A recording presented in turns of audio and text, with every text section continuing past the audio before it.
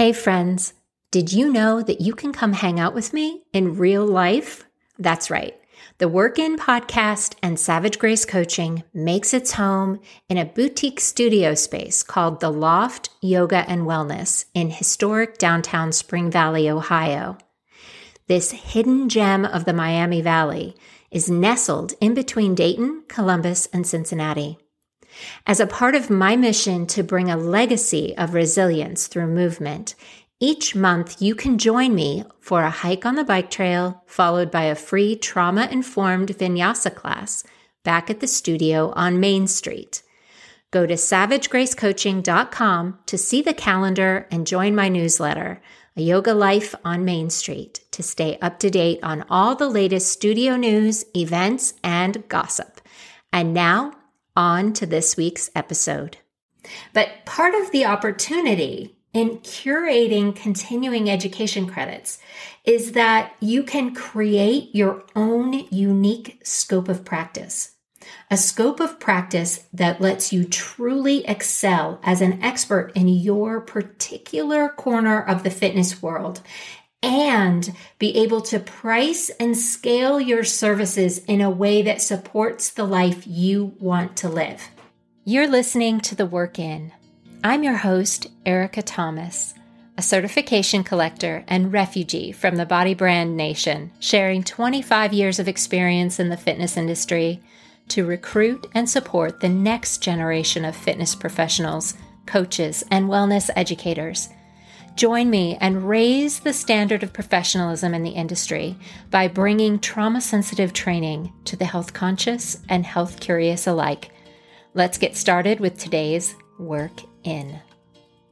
The Work In today is brought to you by Savage Grace Coaching, Resilience Through Movement, now offering online and in-person yoga fusion, trauma release, and resilience coaching for individuals and groups. Learn more and book a call at savagegracecoaching.com. Hi there, everyone, and welcome back to The Work In. Today's episode is called Unpack That Money Baggage. My original intention with this podcast was to be able to speak specifically to fitness professionals about all the things that come up in the fitness industry. Business issues, money mindset, all of the burnout issues that we face. And what I've found is that many of those issues really overlap into other industries as well. And today, I think we may find that when we start talking about money, that is an issue that comes up for every one of us. So whether it is a personal money mindset issue, or we are in business for ourselves, or we work for a business that has money issues, I think that we'll find a lot of the same things coming up because each and every one of us is human and we make human mistakes and we all have human baggage. And that's what we're going to discuss today. So it makes sense that there's a lot of overlap because every one of us has our own work in to discover better ways to deal with our internal state so that we can be better humans, better friends, better employees, better employers. And the source of all of that personal and professional improvement and development starts with an understanding of where we are in our current state. So I believe that's why there is so much overlap in our discussions in this podcast. And today will be no different. Last week, we heard from my guest, Dennis Haralakis, who is a money coach in the Cambridge money coaching business. And he talked to us about how emotions are connected to our money behavior. If you missed that episode, it came out on February 21st, and it is episode number 65. So check it out when you get the chance.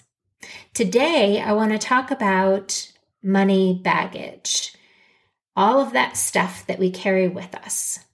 During our conversation with Dennis, he brought up the point that a lot of how we treat money, how we understand money, how we feel about money, and how we feel about business, and then our behaviors that surround all of that are rooted in our childhood experiences or maybe a lack of experience and influenced by how we saw others handling money or maybe how we didn't see others handling money. That is what we mean by money baggage. And that baggage can weigh us down and hold us back financially in both our professional and personal lives. It becomes a subconscious filter through which we make all of our money decisions, including how we save, how we spend, how we invest, if we invest, and how we price our services. So the question becomes, what is the money baggage that we're carrying around, and how is it affecting our behavior, and how do we let it go? Now, those are really big questions. So we're going to start today, like we always start, by cultivating some awareness of where we are right now. What does your relationship with money look like? Would you describe it as healthy? Do you know what a healthy relationship with money looks like? Depending on how we were raised, we might not. So here are some aspects of a healthy money relationship. You see money as a tool to achieve well-being. Your identity is not tied to money. You're confident in managing your finances well, and you're comfortable engaging with the financial system. Does that sound like you? Here are some things that money is not. Money is not the work of the devil, the root of all evil, shameful to have or not to have, anxiety and guilt-ridden, unknown or confusing, a reflection of who you are or your value, and money is definitely not therapeutic. All of these things and more are possibilities in any combination. And without stepping too deep into judgment here, let's just agree for today that it doesn't really matter where we picked up this baggage from, because that just adds more baggage, and we don't need that. All we need to do is acknowledge that we might have some of this going on, and it might be affecting our behavior and our bottom line. A lot of different money baggage behaviors show up from these things that I listed, but I'd like to focus on two. The first is how you value your services, and the second is how you invest in yourself. Now, both of these things I have felt personally in my own business, and I've seen come up over and over again among solopreneurs in the fitness industry, but also can be translated outside of that space as well. So let's talk first about how to price whatever it is you're selling. And let's just say for the moment that all of us are selling something, right? Now, in the fitness and wellness industry, we are a service industry. And so for the most part, we're not really talking about a physical product or a widget. So it isn't like we have the cost of production or wholesale costs or anything like that. When we're talking about a service like coaching or yoga or training in some way, we need to remember that this is a very personal, vulnerable space to work in for ourselves and our clients. And because of that, we want to shift a little bit away from what it costs you to provide that service that you provide into what the value of that service is to your client. If we focus too much on our costs, that's going to undermine ultimately our money-making potential. So, for example, you might have a cost of your space, the cost of your utilities, the supplies and equipment that you have in that space, maintenance, technology and software, marketing, maybe payroll, and don't forget your required continuing education costs. When you add all that up each month, you can get a total cost and then divide that by the number of days you're open, the number of classes and hours you want to teach each day, or perhaps be available each day, and then figure out how many clients or members you need in order to meet or exceed that number. Now, I have known many fitness professionals who are really very resistant to this kind of math equation when we're talking about pricing our services, because sometimes all of those costs can be very, very overwhelming. But, and this is a big but, you have to know what your costs are. Uncertainty and lack of control are the ultimate source of all stress. And if you want to reduce your money stress here, you can do that simply by taking a hard look at those costs and knowing what they are. So I'll share that I have a lot of anxiety around money in general, mostly because of the tax side, because I really don't understand the complexity there, and it seems like it's always changing all the time. And again, we can go back to that uncertainty and lack of control. That's all about the IRS in the United States. So I've hired a couple of different bookkeeping services to track my business spending to kind of alleviate that. But honestly, it didn't alleviate my anxiety because those services really allow me to avoid looking at my finances. And because I rarely look at my accounts, and because I chose to give up that control to someone else, there was no need for me to really work through or let go of that particular piece of my money baggage. Now, if you are a business or your personal finances are really big time, you definitely can and maybe should hire someone else to help you with them. But if you're a teeny tiny small business or a solopreneur with an employee of one or maybe two, you might want to think about diving into a simple spreadsheet and really getting to know yourself at a deeper financial level. Maybe do 1 month or a quarter or 6 months or 1 year as a challenge experiment and see if it doesn't start to build some of your money confidence. Taking control and keeping your eyes on the bottom line is the fastest way to step forward without this one piece of that money baggage. And then once you have a handle on what your real costs are, now we can talk about what the value of your services are. Now remember, value has less to do with what it costs and more to do with what your client is going to get out of the experience that you're offering. So how do you figure this out?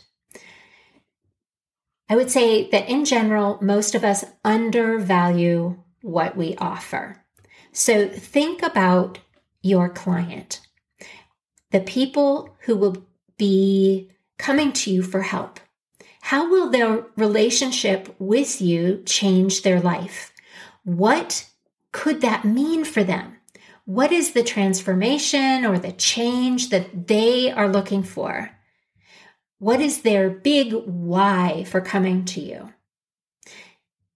And then once you give yourself some real good time to think about that, shift to thinking about yourself. What are the unique skills that you bring to the table? Is it your education? Is it your life experience? What are your specialties that you offer? Now, this part might be kind of difficult because for many of us, especially women, we are conditioned to not really talk about ourselves, to not promote the special things that we can do. And culturally, we tend to devalue any skills or talents that come easy for us. But just for now, resist those inner critics for a little bit and become your best shameless promoter.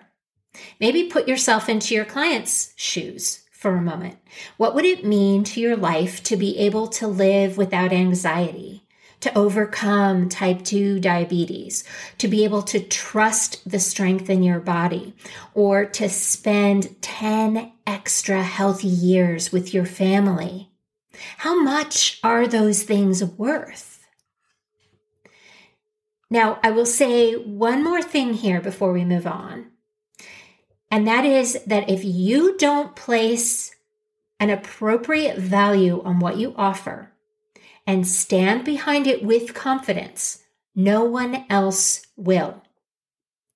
So ask yourself, how much do you value what you do? Ask yourself if you would pay and what would you pay for what you offer if you couldn't do it yourself? Because here's the thing that trips people up, I think. We believe that if we can do this thing that we offer, and it's easy for us, that everyone should be able to do it as well. And if that's the case, why would anyone pay us for it? Why should we ask for X, Y, or Z dollars for teaching someone how to do this? But that is really a self-defeating thought process. We need to break that mindset and understand, really wrap our mind around the fact that if everyone could do what you do, there would be no need for so many trainers, so many healers, so many instructors. There is something special that you bring to the table, and it's worth your client's investment to work with you. And if that's true, if you want to be worth someone else's investment, then we also need to be willing to invest in ourselves, in our career, and in our education, and in our experience. So let's shift from here into the investment piece. As healers, helpers, wellness professionals, and fitness pros, we are by nature investing in our clients. We invest our time, our effort, our energy in them. We've invested money, time, and energy in our own education and experience as well. Maybe it was a formal education. Maybe it's a less formal education through our certification processes and continuing education. And then we've invested our time in terms of years of experience and service in the field. And let's not discount that. I think we might all agree that experience counts for something, no matter what field you're in. A nurse who is fresh out of school is not the same as a nurse with 15 years of experience in neonatal department or the trauma ward. The same thing goes for a doctor or an engineer or a plumber or a soldier. You hear a lot in the entrepreneurial space about investing in yourself. And a lot of times that comes from business coaches who are looking for your business, right? And I would agree wholeheartedly with them. Getting good guidance is very important. The right coach at the right time can make all the difference. Investing in your career, your continuing education, is just as important as that, if not more. And that's why most certifications require CECs. The problem in the fitness industry is that many of us are not taking what we do seriously enough to curate those investments. What I mean is, it's easy to get cheap CECs for the sake of collecting those CECs, to hit that mark and check the box, not because they actually allow you to expand your professional credibility and command higher pay. Now, we've all heard the saying, you get what you pay for. It's true here too. What is the point of taking that free or cheap CEC course if it adds nothing to your professional toolkit? Why get certified to teach chair drumming fitness for puppies if you aren't going to ever teach puppies to get fit by drumming on chairs? Now, I will say here that as a side note, I do believe that there's always something that we can learn from any class or course that we take, even if the only thing that we learn is how not to do whatever it is that they're doing.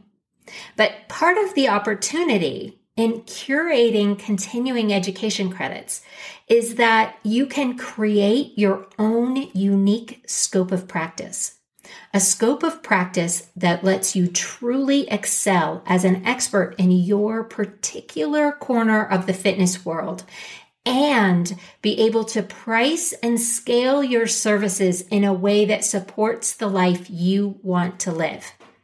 It also sets you free from the idea that you need to know everything about everything. You don't. You only need to know your thing and know it well. So let's not let our careers get hijacked by the next shiny object, procrastination, or imposter syndrome, and take control of how we invest in ourselves by choosing investments that will bring us the best returns. So how do we go about doing that? The first step is to get some real clarity and awareness about who you are as a Fit Pro and what you want to bring to the world. Keep in mind that this may and most likely will change throughout your career. Let it. It's part of your growth, and nothing in your experience will be wasted. Second, become your own career sculptor. Clean up those letters after your name. We don't always need to add new things to our certification list. Sometimes we need to let things go. Why are you paying all of that extra money for a personal training certification if you never do personal training? Do you love talking to your clients about nutrition? Maybe that means you should pursue a nutrition specialty. Look for CECs that you can double dip on. For example, getting continuing education credits from an organization that will feed your yoga cert and your group fitness cert and your health coaching certification. Check your agency guidelines to see what the best ones are. And last but not least, look for ways to challenge yourself to become better at what feels easy to you or where you could use more support.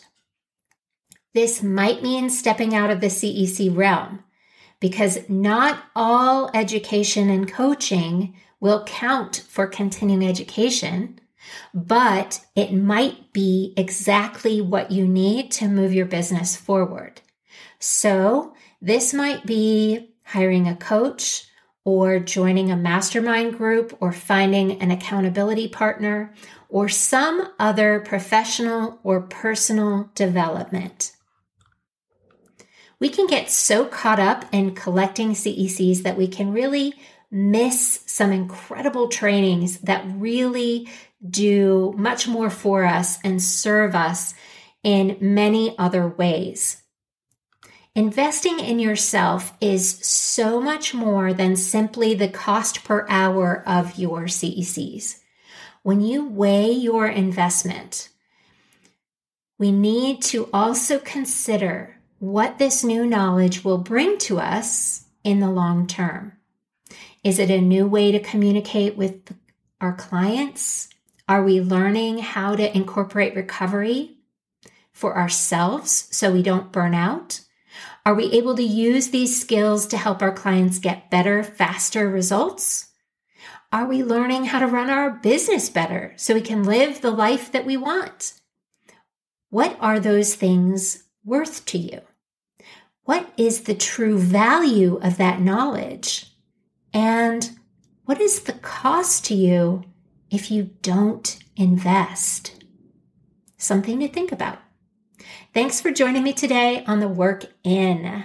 And if you're looking for a way to expand your professional credibility within your scope of practice, I'd like to invite you to join me in person at The Well. This is a one-day retreat happening on March 26th, 2022 in the Dayton, Ohio area. The Well is focused on navigating the stress curve for better results for yourself and the people in your lives.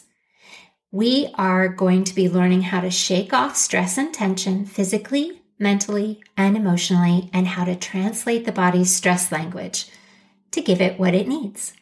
This is going to be a really intimate group, very, very fun. And if you're in the area, I would love to see you there. So if you're interested in more information, go to savagegracecoaching.com.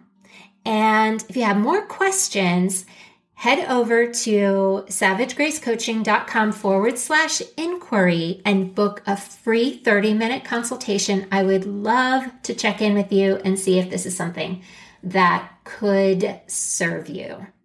Thanks again for joining me, and I will see you all next time on The Work In. Take care, everybody.